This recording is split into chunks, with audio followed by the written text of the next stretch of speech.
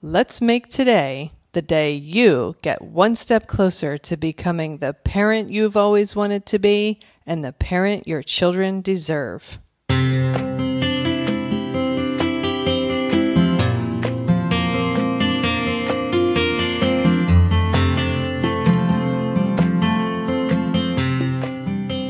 Hi, and welcome to Powerful Parenting for Today's Kids. I am your host, Erin Taylor, and I have wanted to help parents and children literally since I was 11 years old.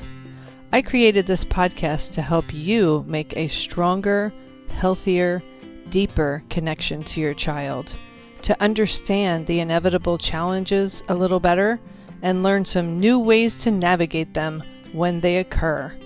Thank you for spending some time with me. Now let's get this show started. Hello and welcome back to the show. This is episode 156.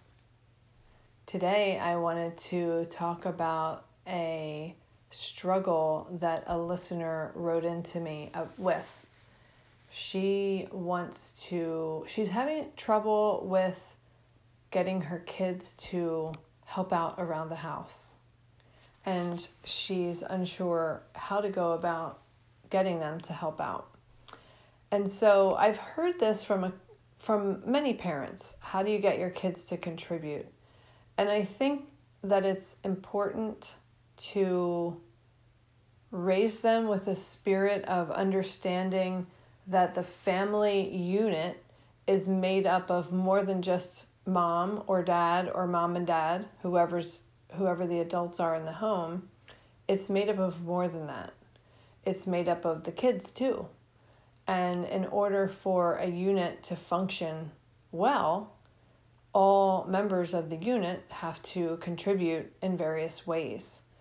And having that be the spirit of your home is very important to help your kids understand that that's the spirit of your family. And so when the kids are younger, they can do things like picking up their toys or hanging up their jacket or putting their shoes away or setting the table or cleaning up after dinner, maybe putting their dishes in the sink or maybe putting their dishes in the dishwasher as they get a little bit older, or doing various chores around the house, sweeping up, emptying the trash cans in the bathroom. When they're old enough and strong enough to pick the trash bag out of the kitchen can if it's bigger, once they're strong enough to pull that out and carry it outside to put it in the garbage can outside, they can contribute in those ways. They can start cooking, they can start mixing, pouring, doing the dishes, they can help with laundry. When kids are younger, they tend to be more enthusiastic about helping out around the house because little kids generally love learning new things. They love feeling big and old and grown up. They love learning how to fold towels and how to put away the dishes out of the dishwasher and Windex the window or the mirror or the back door. They love these kinds of things because it helps them to feel big. It helps them to feel big like their mom or their dad or their older sister or brother.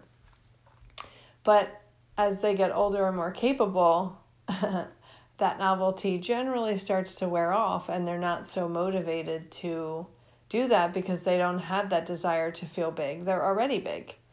And so then it becomes more about, well, okay, I know you don't like to clean up your stuff. I know you don't like to do the dishes. I know you don't want to do your laundry, but it's important to contribute, that you're contributing your part of the whole so that our family and our household can run smoothly.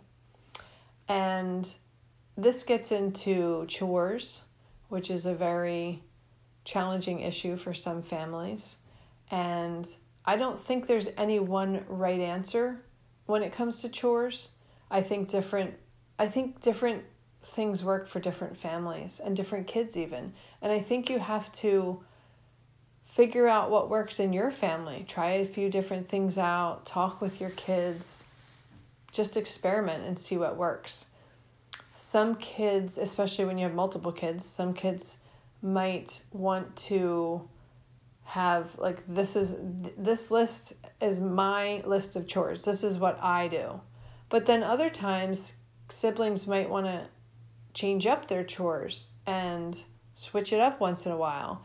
And I actually think that overall switching it up is probably a better idea, because then you're giving them exposure to learning how to do different tasks so that they're more prepared for adulthood. Part of contributing to the household, the running of the household, is practicing learning how to live on your own. And that learning how to be a functional adult should be a goal of ours in the back of our mind, sometimes in the front of our minds as parents, from the day our children are born. Now, most people, if you ask who are holding a 1-day-old, aren't going to be telling you about how they're preparing for them to turn 18 and leave the nest. Especially because a 1-day-old needs so much care. They're so incapable of anything.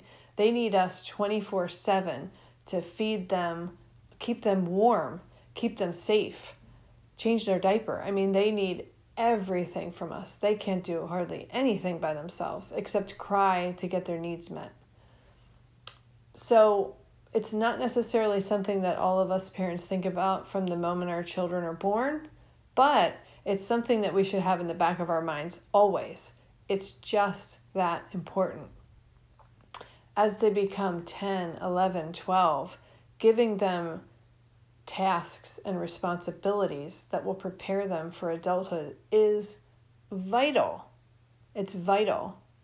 One of the things that my parents did not do for me, of all the amazing, wonderful things that they did do for me, and I am so blessed and so lucky and so grateful to my parents, one of the very few things that they overlooked or didn't cover with me is money, managing money.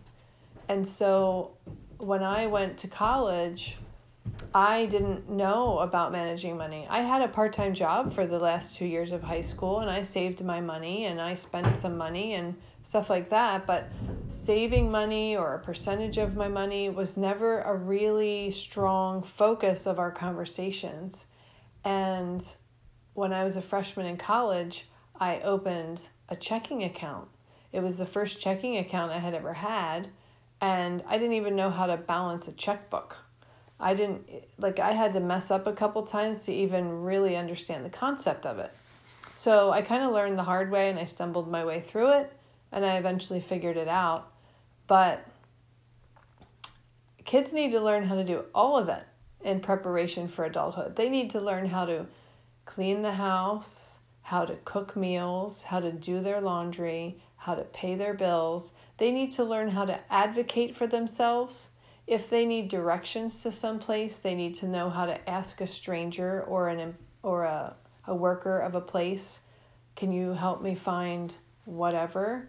How many of you who are listening to this have ever had a situation where you had to call the cell phone company or the cable company or the gas and electric company or the mortgage company or the credit card company or the insurance company?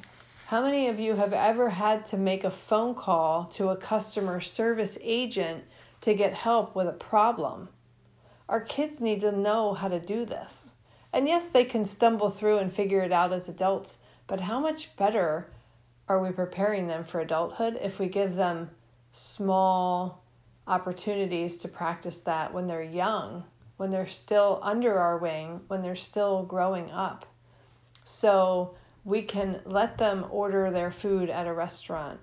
And if they have a problem with their teacher or they need a question answered, instead of us emailing them, they can go to the teacher themselves and figure it out. And we can encourage them and we can let them know that we have faith in their ability to do it. Even if it makes them uncomfortable, even if they're not sure, we can encourage and stand behind and cheer them on to do it themselves. and be ready to guide them and help them. Maybe we have to have a role play, a conversation, so they have an idea of how to conduct themselves. But it's very important that we always keep in the back of our minds that we are preparing our kids for adulthood. So when going back to the original question that the listener asked me about, how do I best prepare how do I get my child to contribute around the house? Making sure that you have strongly in your mind that you're preparing them for adulthood may give you the inspiration and the ideas and the fortitude that you need to make that a priority in your life and in theirs. And of course, if you have any questions or you're not sure, just reach out to me. I help parents with this all the time, and I love to help. I love to see parents and kids working well together, loving each other, respecting each other, and just enjoying being a family. I mean, that's what it's all about, isn't it? Parenting is definitely hard. I'm not going to pretend that it's not. It's definitely hard, but it's so rewarding, and it should be fun. There should be joy in it. It's not supposed to be this long, drawn-out, exhausting, miserable experience for you or for them. And there are ways to make it fun and joyful and rewarding for both of you. So, if you're unsure or you need help, feel free to reach out. I'm always here.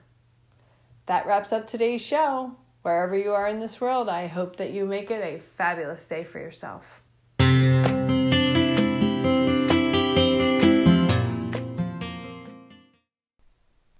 That wraps up this episode of Powerful Parenting for Today's Kids. If you know anyone who could benefit from this episode or this podcast in general, please share it with them. Also, I always love hearing feedback from my listeners. I welcome you to send me an email to erin@erin-taylor.com if you have any comments or questions that come up for you in an episode. Our children are our future. Parenting them is the most sacred task we will ever be asked to do. It truly does take a village to raise a child. Let's help each other to raise our children to be who it is they are meant to be. If at any point you feel like you need a little extra help and support, reach out to me. I am here to help you.